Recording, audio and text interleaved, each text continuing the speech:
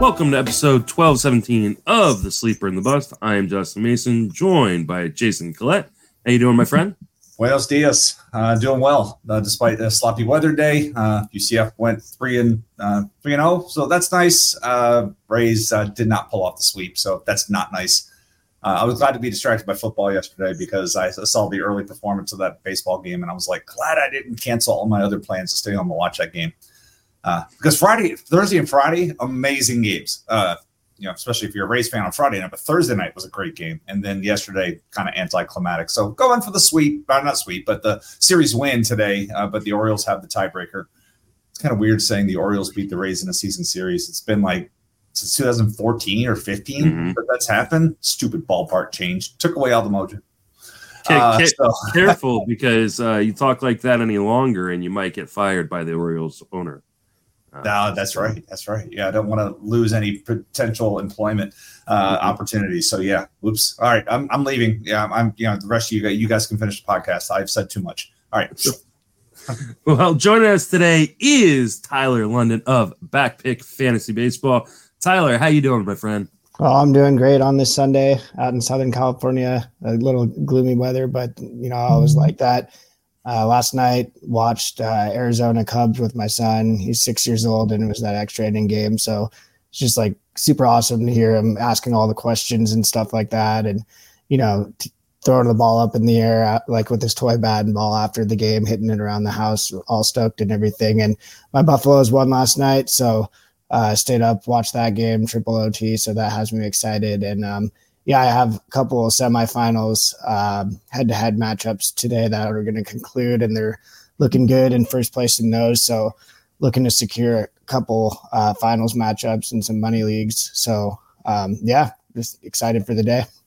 I've got my only head-to-head league is the Sleeper and the Bust listener league, and I am in the semifinals. It is tied, or I think it's tied 5-5 right now in categories, heading into the last day against Luke, who's the number one seed. I backdoored my way into the playoffs, and I'm trying to pull off the upset. So good luck to Luke. I hope I beat you, but we'll see. We'll see what happens in that matchup. Good luck to everybody in their matchups this week in head-to-head leagues, or if you're trying to chase down championships in roto leagues. I know I'm trying to chase down a few of those as well. So we're going to talk. Gut's trying to do the same thing. My AL Labor League got up to 7, is now down to 2.5 because a couple categories are really tight, and so I am really sweating it out against Jesse Roach from the There Is No Offseason podcast, Baseball Perspectives. Mm-hmm. Yeah, trying to hold on. We're going to do our best to try to help everybody. Some bad news to start off the podcast, though. Shohei Ohtani done for the season. This was really frustrating. If you had Ohtani on any of your rosters, obviously using him as a hitter. I know my TGFBI team, everybody on the podcast had a little bit of Ohtani somewhere. He had not played since September 3rd, yet they kept him active in the hopes that he was going to play, and he was in the lineup a few times and was scratched. This was really, really weird. All of a sudden, he went into the locker room, cleared out his locker, and then there were videos of him the next day in Japan. Clearly the end of Ohtani for this season. However, my question to you guys, I'll start with you, Tyler. Where would you be willing to draft Ohtani as a hitter only, obviously, because he won't be pitching next year? Yeah, it depends. I think if his agent mentioned that he expects him back for the beginning of the year, but we know that's just speak as of now. We have to see where that surgery takes him in the timeline. I know Bryce Harper missed some time, and I thought Bryce was a really good value in certain types of drafts if he was falling into the 120s and stuff like that. But we're not going to get that type of discount on Ohtani, someone who's a perennial first round pick, especially with the starting pitcher designation, but now that's gone. So I think you really have to look at where you assess him as a hitter, but also the risk that in lies that he might not be there the whole time. So it's hard to say, that I'd take him in the first round, over someone like a J-Rod or a Kyle Tucker or something like that. I'm someone that if someone's going to miss some time, for sure, I'm probably going to want to fade in the first and second round. But I think if I saw Ohtani sitting there in the mid-second round or something like that, I'd think about it. But my gut would be, to kind of avoid someone missing time. But if he's locked in before the season saying, hey, he's going to be in there in April, as a hitter, I do have him as, a top 5 player, with that 5 cat upside. So all depends on, I guess the reports and the clarity that we get moving forward, in my opinion. Jason, where are you at on Ohtani heading into next season? So I was looking at a timeline, with Bryce Harper. Bryce Harper missed it took 160 days between his surgery, which was on November 30th or 23rd, and then his debut on May 2nd. And we've said it so many times in this podcast, just because a guy comes back at a certain date doesn't mean that guy is quote unquote back.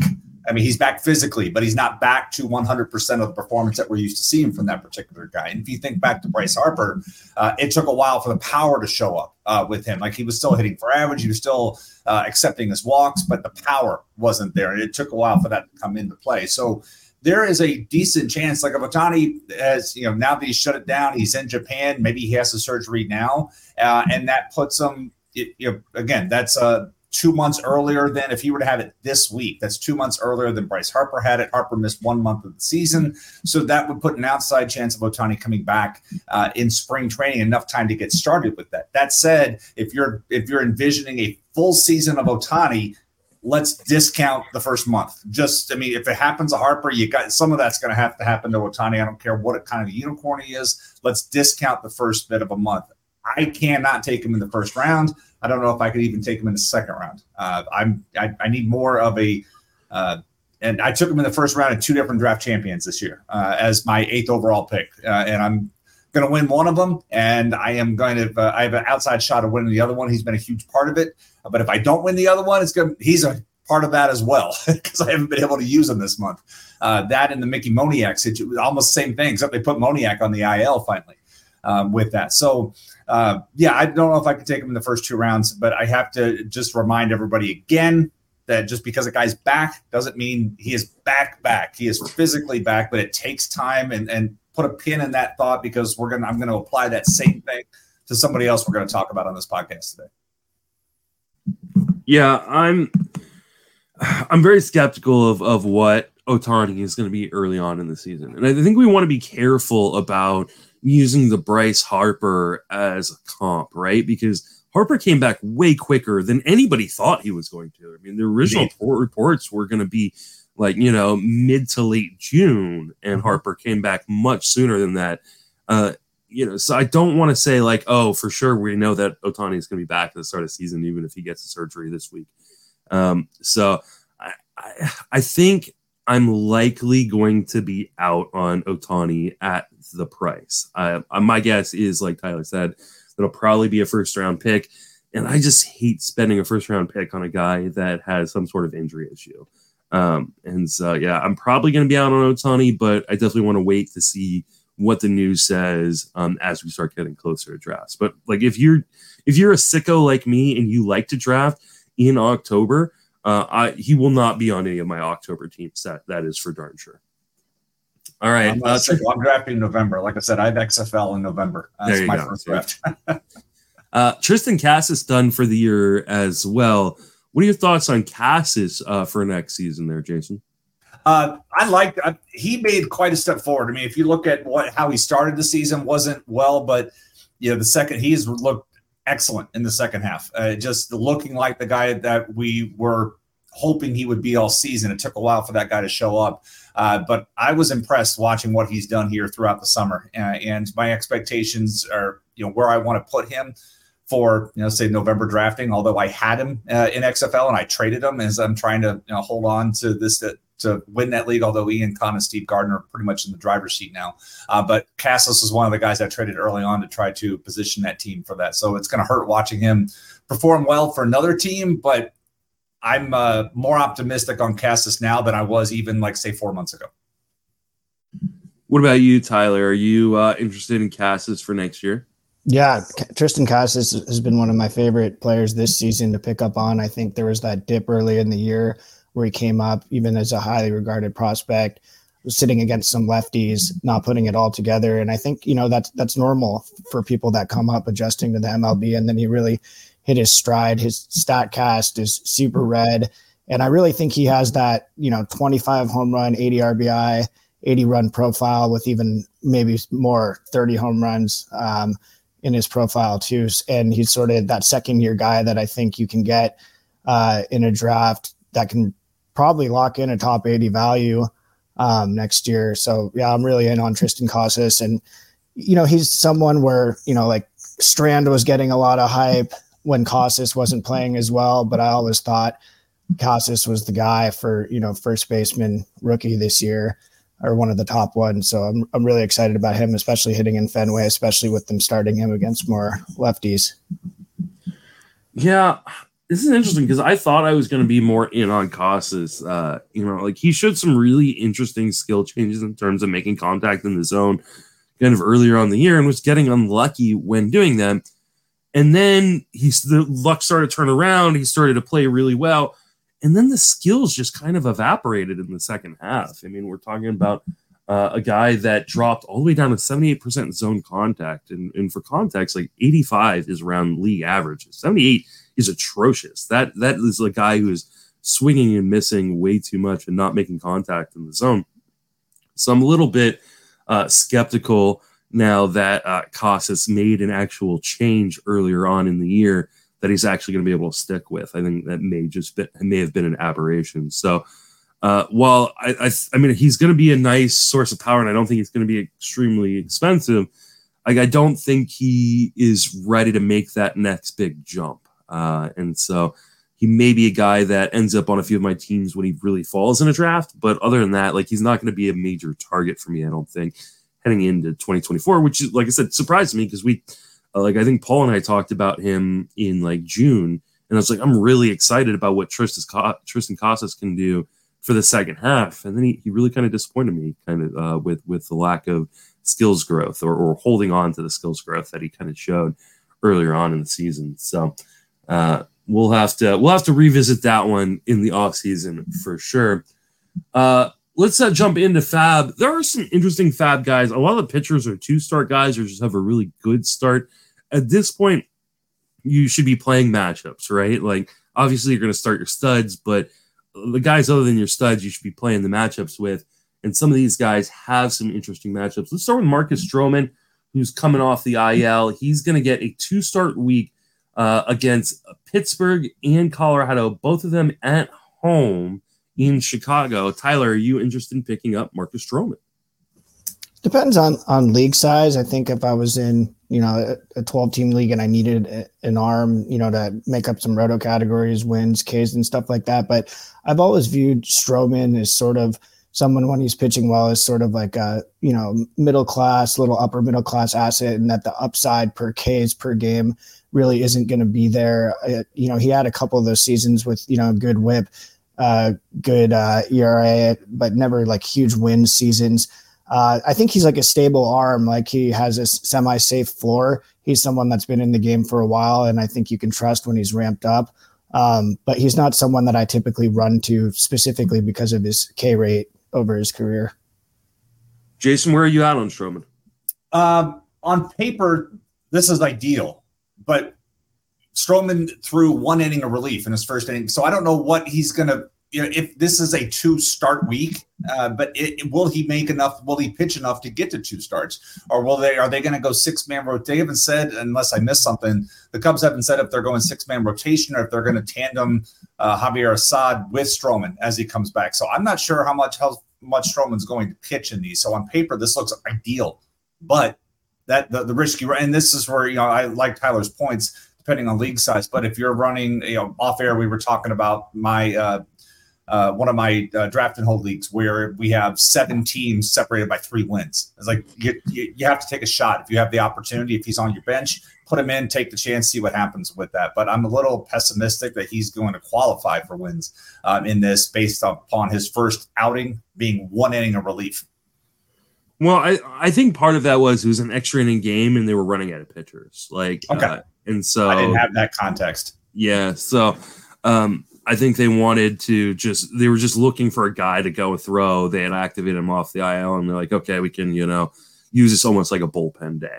Right. That being said, I don't think he threw any minor league rehab assignments coming off of this. So, or if he did, it was like a simulated game or something, and I don't have that information. So I do kind of share some concerns in terms of like, hey, how deep are they going to let him go into games? These are two premium matchups. You're talking about Pittsburgh, one of the worst offenses in baseball, and then the Rockies on the road after they just finished another home series against my Giants, who they're about to sweep somehow, which is just absolutely mind-blowingly frustrating. But as far as Stroman goes, like if you're in a deeper league and he's available, like I think you're gonna have a hard time finding a two-start this week to stream with on a guy who's usually pretty steady in terms of giving you the opportunity to win. And the Cubs have been a good team this year. So I think in a deeper league, I would do it. I think in your 10s and 12s, though, I think I'd probably go somewhere else because I think there is a lot of risk in terms of how deep he'll go into the game. You're right about the fact that he did not do a rehab assignment. All of his stuff was done in the complex league thing. Okay. But I'm looking at a particular article that said on 670 The Score, they reported the Cubs are considering bringing Stroman back as a reliever once he's ready to throw, and Stroman was open to the idea. So perhaps we'll see where this goes. I guess, read up and see if anything's changed before you put in FAABs, or just go ahead. I mean, if you've got any FAAB dollars left, just put something in and see what happens. Keep it as an open option. In my main event, I literally have $2. So I'm pretty much saving all of it for if there's an injury in the last week of the season. I am out in labor. I spent my last dollar swapping trying to get something else, but I am out. So thankfully, Cassis going down allowed me to bring up Bobby Dahlbeck because I lost Mickey Moniak, and along with Taylor Ward, along with Anthony Rizzo. It's like, no wonder my lead is evaporating. So I was able to call up somebody active, and it looks like Joe Adell may even come back. He's on a rehab assignment right now, so they may try to get Joe Adell back, and I'm still sitting on him too. God, that Angels lineup looks a lot different than it did at the beginning of the season. All right, let's Salt Lake Bees fans are like, hey, I know those guys because there's a bunch of them in that lineup now. Next guy also has a 2-start. That is Jose Budo of the New York Mets is going to be going at Miami, at Philadelphia. Any interest there, Tyler? Yeah, Buda, I was looking at his, minor league stats. Seems like the Ks are there, 535 strikeouts and 541 innings, so about a K per inning. His ERA whip in the minors 3.86 and 1.25. So sort of like, middle ground there, but he's someone that I think, has the upside and is sort of a mystery box. That's someone with those matchups I'd be interested in streaming. Don't have like any shares of him, not someone I'm running to add, but I think in the right league context where I need an arm and he's out there, he's someone that I'd look at. What about you, Jason? I'm leaning the other way. These are tougher matchups on paper of late. Maybe it's recency bias. I'm looking at Miami putting up an 11 spot on Atlanta yesterday, and I know it's a different Atlanta team now that they've clinched everything they need to really clinch. So I'm looking at it differently. But that Miami team, it can be hit and miss. I've seen it struggle to score runs, and I've seen it just break out the bats on everything. And then Philly, same type of situation. So these are tougher matchups for me. And so I would look for other options myself. Yeah, I mean, I think this is one of those things where it's like if you're in a deep enough league, like a 15-team mixed league, where like the options are pretty thin, you might take a gamble on this one. He does have a strikeout upside. The problem is he walks so many guys. He's walking like 6 per 9 in the majors this year.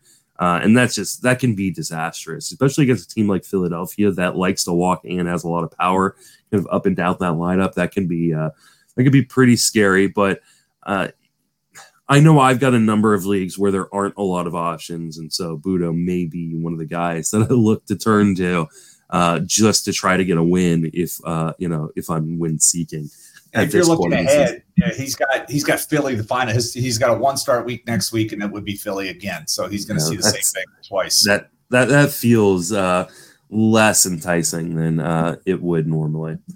All right, let's talk about another 2-start guy, Drew Rom, who's been not great at the major league level, giving up home runs, giving up walks, but he does, again, have a 2-start week this week versus Milwaukee and then versus the Padres. Milwaukee been one of the worst teams in baseball against left-handed pitching this year. Jason, any interest in Drew Rom? That helps a little bit. And again, his last start would be against Cincinnati. If I put that, I mean, these aren't terrific on paper, but the lefty issue is one of the things that's helping out. And if you look at, I was looking at performance here in the month of September, and Milwaukee is 24th by runs created plus offensively this month. So that helps. So I have more interest in Rom than I do in Budo, just on the matchup situation, because these matchups we're talking about the 7th best team in September, the 24th best team in September, and then Cincinnati is sitting 19th. So these are rather favorable matchups if you just want to play straight matchups here. There you go. Tyler, any interest in Rom for you? Yeah, similar to Buda, it is minor numbers, 3.71 ERA, whip 1.31. So nothing, that jumps out at you like, oh, your prospect, I got to get this guy on my roster for sure. Like Jason said, the matchups are relevant right here. I just have a hard time getting into him based on what he's done so far this year with those inflated ratios. But I do understand he's a guy that, he K'd 532 guys for 150 innings in the minors. So I think if you're hunting for Ks in a roto spot or, in a head-to-head format where you really need to match an opponent's volume and you need a 2-start week from someone, and that's what's out there and there's not much else, I could see maybe in that circumstance. But in general, he's someone that I'm avoiding. I was a little excited about him when he got, I think he got traded, right? And then got, immediately put into the rotation shortly thereafter. So he was someone that I was, looking into. But, more a wait and see for next year guy for me. Yeah, I think I'm with you on that. Sometimes I know like at this point in the season, we're often just looking for any 2-start guy to throw out there, but because we're trying to sneak 2 wins or at least 1. But often the good 1-start matchups are the better way to go. Rom's been a guy that's been homer prone, walk prone. And while I'm not afraid of the Milwaukee matchup at all, the San Diego matchup could be really, really scary. So I probably would pass on that. Let's talk about the last of the 2-start guys that we're going to bring up. That's John Means. Came back in his first outing, threw 5 innings. It wasn't necessarily an amazing 5 innings in that regard, but he now has a 2-start week this week. He's going to get at Houston, which is a bad start, and then at Cleveland, which is a pretty good start. Tyler, where are you at on John Means? Means is one of those guys that's been trustworthy over his career. I think he had, that 1 year where he went out there and threw a bunch of innings, 1.03 whip, 3.6.2 ERA. And I think he's a good pitcher. I really think Means is a good pitcher.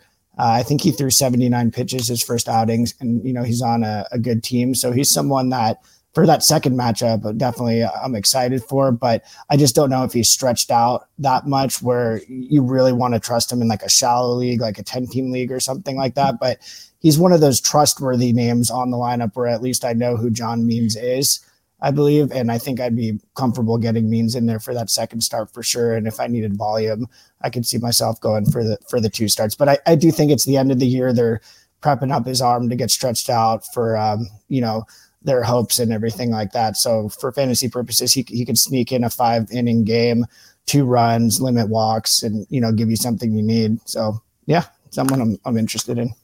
What about you, Jason? So to your point there, Tyler, the funny thing is they had a stat. They mentioned something the other day on the broadcast. The only pitcher on that entire staff who has any postseason experience in the rotation is Jack Flaherty, and he may not even make the team because Jack Flaherty has been complete ass since joining Baltimore. This was the other guy that I wanted to talk about being back versus being back. Means we all know that his bread and butter is the changeup. The changeup is a wonderful pitch. The changeup's also a field pitch. And when you're gone as long as Means has been gone, remember he got hurt in his first or second outing of last season. And so, like, timeline-wise, he fits well into the timeline that I've always proselytized, wait 18 months. Anything before 18 months, I'm out. Don't even talk to me. He's just about there. But the problem is, what I don't like about these matchups is twofold. One, he's at Houston, so that leaves him susceptible to the Crawford boxes. And then he's got at Cleveland. And we're talking about a guy who just came off an outing where he had 1 strikeout. So right now he's in kind of pitch to contact mode against a team that's what they do well. They hit to contact. They don't hit for power, but they hit to contact. I don't like either of these matchups this week. And I'm out on that. But next week he does have Boston, and it is in Baltimore. Boston will be playing out the stream at that point. They may be trying to play spoiler and do what Baltimore did to Boston back in 2011. Thank you very much, Robert Andino. I will always love you for what you did in that game. So that may be where things are. But I like Means more about next week than I do this week, because that could be one of those, 2-start week, let me try this guy out, and that could really be a ratio imploder on you. Yeah, I tend to agree with you, Jason. I think I would much rather if the starts were at home, especially if you've got to start at Houston. I think that one alone kind of takes him out of contention for me. I do like him for Boston next week. Like I said, it's going to be at home. Team that can swing and miss. Who knows what kind of lineups they're going to be rolling out there on that day anyway. So if you're looking to stash him for next week, I understand. Or if you're in a league with daily lineups, right? So where you can use him at the end of the week and avoid that Houston start, and then use him again next week. I think I would pick him up. Next guy on the list is not a 2-start guy.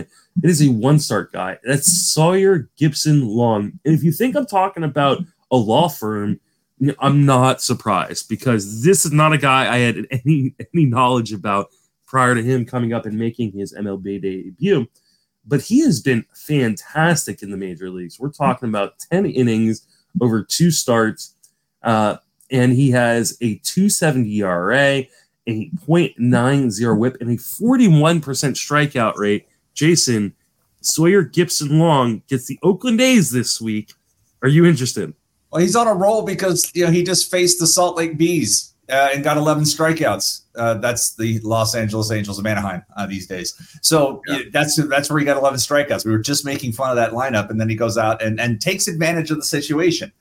We were talking off air, or maybe it was on air. I forget which bit, but which Oakland team shows up. Oakland almost swept Houston this week, so it's not like they're a pusher. They can still do some things. It's kind of weird. That said, this is about as best of a 1-start matchup that you could ask for. You just have to hope it leans the other direction. But I have a little bit of a tough time putting a lot of faith in the numbers, because that LA lineup is so bad right now. With everybody, we got Trout out, we got Ohtani out, we got Moustakas out, we got Moniak out. I mean, all of these guys are out. Nito is coming back, or Zach Nato, he's coming back, but they've lost so much in that lineup. It's just, they're clearly playing out the stream, and it's tough to watch. That said, I am certainly happy they're coming to Tampa Bay this week. Tyler, where are you at on Gibson Long? Is he a guy that you'd be targeting? I think if I'm desperate for a start, I know, and I'm playing in some Yahoo leagues, and he's one of the top increased guys because people are seeing that 11 strikeout game against the Angels and then the matchup against Oakland. And like Jason said, I agree. Oakland has some players in their lineup, Geloff, that can do some damage. And I think that it's hard really trusting a guy that's in the minors, 4.45 ERA. But he had 405 strikeouts in 338 innings in the minors. So I think there is some K per inning upside there, but I don't think, the win context on the Tigers is that great either. So he's someone I'm lukewarm on. I think if you're in a deeper setting and you're looking for someone to get Ks, he could rack up, 5-6 Ks in the game or something like that. But he's not someone that I'm running to the wire for in like a standard 12-team league. I think it's a pretty good streaming opportunity. We're talking about an Oakland team that is the worst team in baseball, and I've been saying all season that Oakland is maybe the worst team ever constructed, and by design, obviously, right? You're getting that matchup in Oakland, which is a great place to pitch. Gibson Long has been fantastic since coming up. I know both the matchups haven't been difficult, going up against the White Sox and then going up against a depleted Angels roster, but I mean, the matchup screams like, hey, this is a really good opportunity here. I think he would be at the top of my list if I was looking to stream, especially in 15-team leagues. But even in 10s and 12s, I think he's a guy that I'm targeting this week in a lot of leagues. All right. Moving right along, let's talk about Shane Bieber, who is projected to come back here. Any interest in Shane Bieber there, Tyler? What's his matchup? He's got Baltimore this week and St. Louis next week. Yep. Yeah. So I like Bieber as a pitcher. I think we all know it seems like he's taken a step back since his Cy Young candidacy and Cy Young years. He's someone that was taking pretty good draft capital before his injury, but I think a lot of people had a lot of fears going into it. And with him missing this amount of time, he's someone, I have above means in terms of like status as a pitcher for sure. Still, like, I think Bieber might be a good draft value next year with like a big dip that's going to come up if he's able to stay healthy. Down the stretch, he's someone that I would use, I think, in a 14-team league for sure. And even like a 12-team or 10-team league, just based off of, his pedigree. But I do think he's taken a big step back, and I've really sort of lowered him a tier or two in my assessment of Shane Bieber. Jason? I was trying to take a cardinal just landed up my bird feeder outside my window, and I was going to say that's a sign. Stay away from Bieber. In all seriousness, these two matchups, these are two offenses that are in the top half of the league for offense in the month of September. So these are two above average offenses right now against the guy that I have been avoiding most of the season. These matchups don't want to make me change that situation. So I'm recommending folks avoid Bieber for these final two matchups. He did come back his last start, hit rehab start, struck out 4, was charged with 2 runs, 1 earned over 3 2/3 on Tuesday. So if he comes back, it looks like he'll be in the early part of this week, but I'm avoiding. Baltimore is just still too scary. Yeah, and I just don't know what Shane Bieber we're going to get. And I mean, I've been a kind of a Shane Bieber hater for a long time, and it hasn't worked out well until this year. But so I'm not going to take a victory lap after taking a lot of losing seasons on betting against Shane Bieber. But I don't know how deep he's going to go in the game. I mean, Cleveland's obviously out of the playoff race at this point. Are they even going to really push it with him? They're not eliminated. I mean, aren't they though? The sad part of it, they're not eliminated. That's the sad part. They're officially not eliminated, even though they are comfortably 3 games behind the wild card. But they are officially not eliminated yet. They could be by the time we get to his start, which is projected to be on Thursday. So, I'm staying away from Shane Bieber, and I'm probably going to stay away from him next year as well. Like, I worry that he's going to need Tommy John at some point, or he's going down the Corey Kluber path to retirement. Yeah, exactly. So I'm probably staying away from Bieber short term and long term. Let's talk some hitters. Josh Young, who was thought that he could be back earlier this week, now going potentially going to be back early next week. Any interest, Jason, in a Josh Young? I am putting him back in my TGFBI lineup as we speak. So that tells you my interest in that. I mean, the matchups, he's got a series against Boston, a series against Seattle at home, and then they finish the season at Anaheim and 4 at Seattle for the situation. So I need him back in the line. I've been starting plugging the utility hole however I can in that particular league. And the Texas offense truly hasn't been the same since Young went down. I mean, they have been mostly a lot of miss. I mean, this was an offense that was out of control, and then it started struggling. They have been a sub 500 team since. Now that, Jonah Heim's been back, it certainly has helped. That guy's been driving things in. So now in the month of September, they have the 4th best offense by runs created behind Tampa Bay, the Dodgers, and the Barbs. So that's where things are right now with them. So they're catching their stride again. Maybe that's because they also took Adolis Garcia out of their lineup by injury, because man, he had not been the same player in the second half. So you can't tell by the sound of my voice, I'm excited to get Young back in my lineup here down the stretch, because these are good matchups and the offense appears to be catching its stride again. What about you, Ty? Are you interested in picking up Josh Young? Yeah, if he's out there and I need some offense, especially, third base, could be somewhat of a shallow position depending on who you have in your lineup. I think Young is a real 4-cat guy.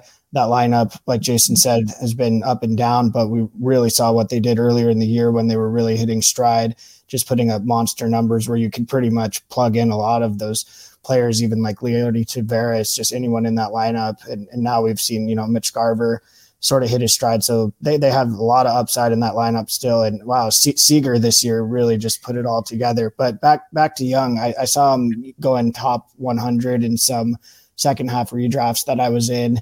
And I think in a third base position, he's someone that for next year, if you believe in him, you're thinking I can get, 25 home runs, 85 RBI, 85 runs, and just hope the batting average is serviceable. And it's been good this year. So, guys like that, when their batting average is that fourth cat is playing, are really attractive, and the hitter matchups look pretty good. So yeah, I'd be in on him if he was available. And if I needed that, positional ad.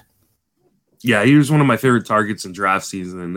He's going to be one of my favorite targets this week. I'm bummed that I had to drop him in a number of leagues where I drafted him because I just figured he was probably going to be out for the entire season, and I couldn't even hold him if I had known he was going to be back for the last 2 weeks of the season. So, but if he's available in your league, go out and get him because, this is a guy who's got a ton of power. It's a great lineup, and he was playing really, really well prior to going down. So, definitely should be a huge target for you, Josh Young of the Texas Rangers. Another third baseman that might be of interest in deeper leagues where, again, people are running out of options is Josh Donaldson. I thought he was done. I literally, when the Yankees released him, I was all like, oh, this is the end of Josh Donaldson. He's going to retire. Signs a minor league deal with the Brewers and has worked his way into that starting lineup. Tyler, any interest in Josh Donaldson? I typically shy away from guys that have this type of BA floor. However, in a roto setting, I think if I'm looking for home runs, like I was talking to Jason before this, his home run per game upside his whole career has been there.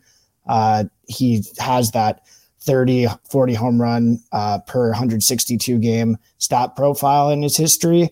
I just think you're going to really be susceptible for some 1 for 12 series with strikeouts, 2 for 12 series or so. I'm not in any points leagues, but I know a lot of people are with, Ks and stuff like that. So he's someone that I typically avoid. But if I'm specifically needing home runs and I have some batting average to play with, he's someone that I think can be added for, hoping to add some home runs down the stretch. What about you, Jason? Any interest in Donaldson?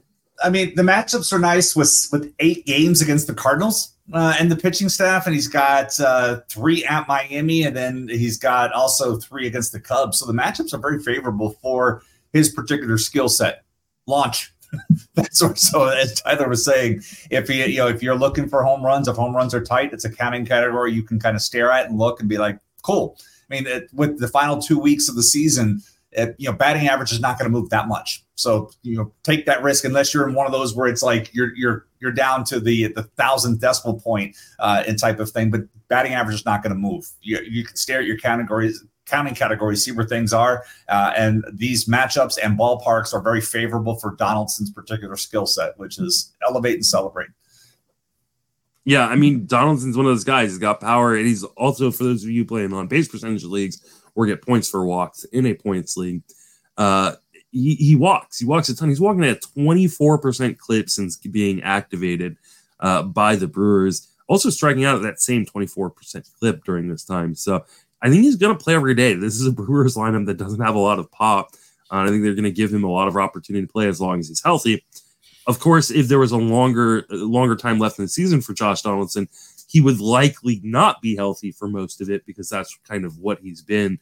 But 2 weeks, hey man, I'm sure he can stay healthy for 2 more weeks before the playoffs. So deeper leagues, yes, if you're looking for power, looking for on base, he's a guy that I'd be targeting in FAAB this week. I know for a fact I will be targeting him in a couple leagues where home runs might be the difference between me winning a league or losing a league. So. Zach Neto has been activated from the IL. He was a guy that was starting to put things together, a really young prospect for the Angels. They got aggressive on. I think he's going to be their everyday shortstop kind of moving forward. Jason, any interest in Zach Neto? Yeah, he's playing every day, and that's pretty much all I want at this point. He's going to have 12 games, 3 at Tampa Bay, 3 at Minnesota, 3 at home versus Texas, and then closing the season out in Oakland.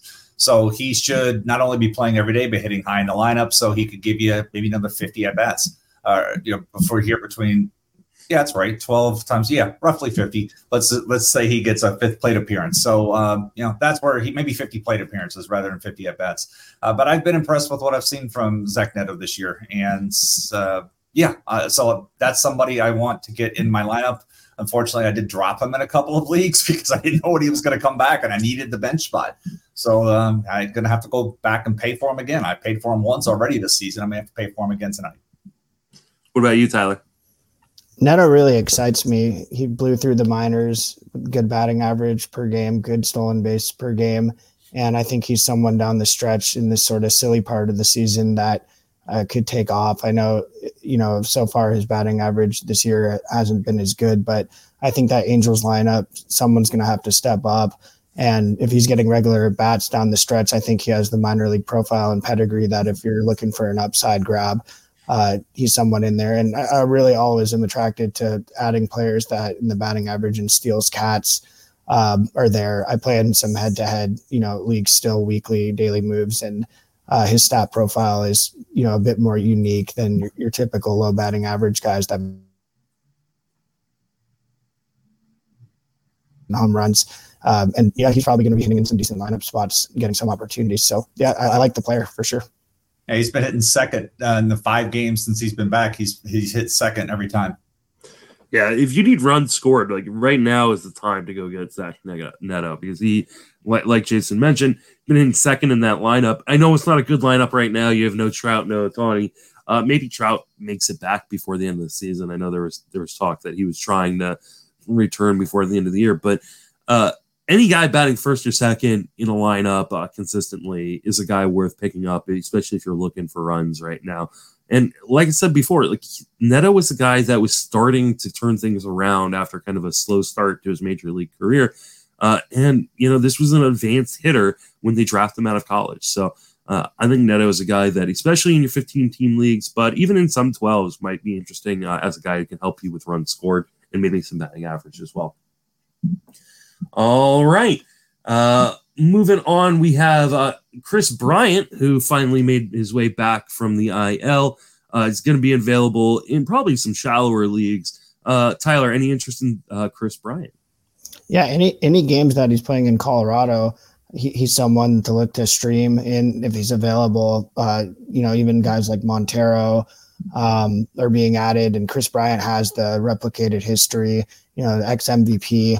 And he hasn't really had that takeoff yet in Colorado, with the injuries and things like that. But I think he could hit fire down the stretch because he has it in him, although I do think he's regressed considerably at this point in his career. But I think he's a stable floor bat that can give you, decent 4-cat coverage. So, yeah, Chris Bryant, someone, especially in the Colorado games, I think is someone that I would trust to add in there where I need his positions. Yeah, and the Rockies are home all week this next week before finishing the season on the road all week. Jason, where are you at? Backwards. I must have it backwards. Yeah, you know what? You're right. You're right. This week. They're on the road all week, and then they're at home for the last. Yeah, they're at San Diego and at Cubs, so nice homecoming there. Opportunity for Bryant. The Cubs part would certainly, let's call that like Coors Light this time. So it's like he's got 9 favorable ballpark conditions. So yeah, I'm interested. With Chris Bryant, the Padres series, meh, but the rest of the way, that's all fine and dandy for me. Yeah, I mean, I think he's a guy that you don't usually find guys like with his talent level on the wire, and I know he's been really disappointing to people who drafted him, but at this point, you throw all that out and you go, if I need some power right now, a guy who's going to play every day, and play a full week in Colorado to end the season. Yeah, Chris Bryant's the guy that's going to be near the top of my list. Now, if you are in like a head-to-head league that finishes out next week, you may not want to pick up Chris Bryant, right? So I know like the Super and the Bust head-to-head league, right? We're going to be doing our championship next week when they're not in Colorado. So he'd be a guy that I would pass on in that sense. But in the majority of leagues that play all the way out through the end of the season, then I would definitely be in on Chris Bryant. All right. Let's talk about Ceddanne Rafaela, who is a top prospect for the Boston Red Sox. Those of you who listened in the preseason might remember Paul and I making fun of him because we had no idea who he was, but he is now up and ready to contribute. He is a high impact prospect for the Boston Red Sox. Jason, any interest in Rafaela? If he keeps hitting leadoff, yes. I mean, you're looking for playing time, and when I was checking their lineup, he is, when you look and see what's out of the Boston lineup, when I check Rafaela, he's out there playing every single day. He has hit leadoff. He didn't play Saturday, but he's played 1, 2, 3, 4, 5 of the last 6 games, shortstop at one of them, and has hit leadoff in every one of those games. So, yes, I mean, I saw some of his game when they were playing Baltimore. The athleticism certainly is nice with that, the fact that he can play both of those spots. So, yes, I'm interested because, we already talked about how this lineup is trickling down and the fact, Trevor Story's hitting 7th with this situation. But, yeah, let me have Rafaela and his ability to move on the bases once he can get on base. But I love the fact that when he's in there, he's hitting 1. Where are you at on Rafaela there, Tyler? I'm excited about him. Similar to you guys, he's someone that I had to dig into earlier this year when I saw, his rise and everything, and his success has been there, and his, 45 at bats. He already has a steal, a couple dogs, and he stole 115 bases in the minors and just under 1,700 at bats with 60 home runs in that time span. So he's running at about a 20, 30 pace in the minors, and there's a reason he's a top prospect. And yeah, hitting leadoff in Fenway, sign me up. Yeah, if you're looking for batting average, definitely look somewhere else because, I mean, while he's got a 333 batting average right now, his XBA is 220. He's striking out 36% of the time. But there is some power, I think a fair amount of power, maybe league average, something like that, but a ton of speed. And if he's going to be leading off in front of guys like Rafael Devers in that lineup, then you're going to want to add him on your team. There's going to be run scores, there's going to be stolen bases, maybe a few more home runs. Just don't look at that batting average and go, hey, I'm going to get batting average too. You're not going to get batting average, I think. And I wouldn't be surprised if at some point he drops down the lineup. But with only 2 weeks left in the season, Boston's not playing for anything. They may just let him just run out there, even if he starts to struggle at some point. So, Rafael is a guy that I would definitely be targeting. Let's finish out with Heston Kjerstad, who got called up after the Mountcastle injury. And looks like he might be playing every day as well. Kjerstad, former 2nd overall pick in the 2020 draft. Where are you at in Kjerstad there, Tyler?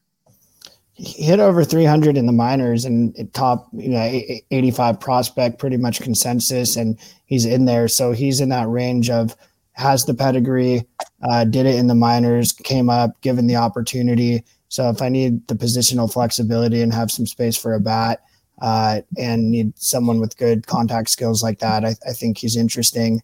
And, Baltimore has a, strong offense at times. And like you said, with Mountcastle out, the opportunities there. So he's a fun one. He's a fun kind of, I use the term silly season kind of ad to get in there. And, he's been a known pedigree guy too. So it's why not? What about you, Jason? Any interest in Kjerstad? No, and that's not any fault of his. I mean, I agree with everything Tyler said to the pedigree. I mean, this was also a guy that was an extremely accomplished college hitter at Arkansas. In one of my home AL leagues, we're allowed to draft anybody in the reserves. But if that guy gets taken in the draft to an NL team, you lose him. So every year I'll spec on one college kid. And this was the kid I took in 2020 when he came out and landed with Baltimore. Sweet. Ended up trading him last year to try to win the league. And so he's on somebody else's team. Big power potential. Love it. But the problem I have right now is he's only started one game. And so he had a big home run in that one, but he's been up 4 games now with Mountcastle out, and he's only started one of them. He's not even in the lineup today. They're doing the whole Sunday catcher. So James McCann's in there, which means Rutschman's DHing, and Kjerstad is first base. So they're not going to bench O'Hearn with the way he's hit. That guy's still not real. That MFer's not real. That lady from the plane, the guy's been killing me all year.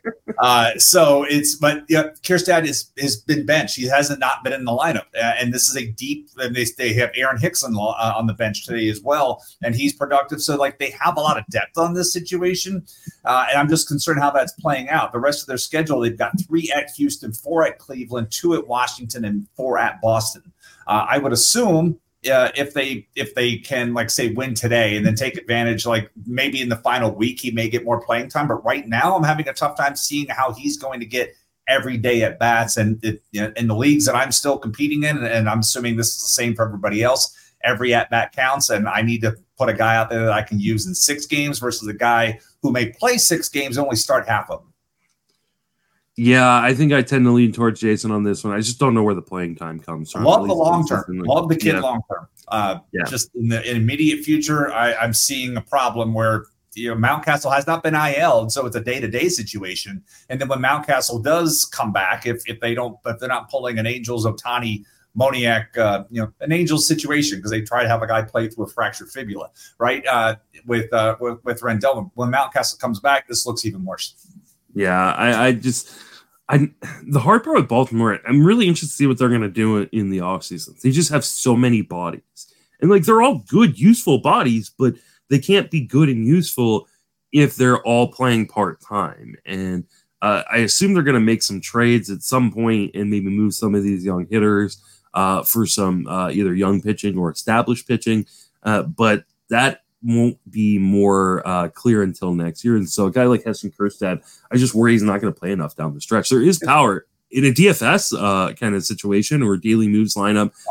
Bench is I totally get it. Hey, he's in the lineup today. I need a little bit of pop. I'll take a gamble on it, but I just worry that he's not going to have enough playing time down the stretch to really move the needle. Yeah. With that playing time concern, coming up, definitely, I'd shift my answer. I mean, maybe in a daily spot where it's a Sunday and he's starting and you're having extra ad or something. But I agree. All right. That's going to wrap us up for this episode. Tyler, thank you so much for joining us. You're welcome. I really appreciate it. Thanks for having me on. Jason, nice to meet you. And learned a lot about how you guys process, fantasy baseball is, amazing. And, I'm excited to join those NFBC leagues next year and, those 15-team 2-catcher leagues and, compete with a lot of guys that are, also writers in the industry and stuff. So it's been a great intro. Nice. Well, awesome. We'll definitely need to make sure you get you in TGFBI next year. Why don't you remind everybody where you can reach on social media and then talk about everything you do? Yeah. So I run a Twitter handle at BackpickFantasy. Look at a lot of standard league ads, sort of for major platforms, 12-team leagues, look at some drops and things like that, do a lot of 14-day stats, trying to hit fire at the right time. And then I'm on www.sportsethos.com. I write a bullpen call article every week looking at hot ads, for saves, holds, also ratios and K rates to add in there. And then on Sundays, I drop a hot ad article for Sports Ethos as well. And I'm, in the works of getting a Sunday podcast going too, with Sports Ethos. So next year is going to be really good. I only got into writing, this season, for a platform. So, the sky's the limit and, really appreciate you having me on, Justin. It's, always nice getting face to face with some people from the industry and learning about all this. Absolutely. Absolute pleasure to get to talk to you again. I got to talk to you on Joe Rico's trade deadline podcast live stream, which was a lot of fun as well. So definitely go check out Tyler over there on Twitter and over there at Sports Ethos. Jason, where can people reach you at and what are you working on? You can find me on various platforms. If you go to linktree.com or there's a link in the podcast now. Let's go there. Yeah. If you go to Twitter, you'll see that my Twitter profile is closed, but there's the link to Linktree. So you can find me on Instagram. If you're interested in Blue Sky and want a code, reach out to me. Somebody did, Jason, nice to hear from you again. One of our listeners reached out to me and asked for a code, and he's in and participating over there. So I have, I think, one code left right now, but they come once a week.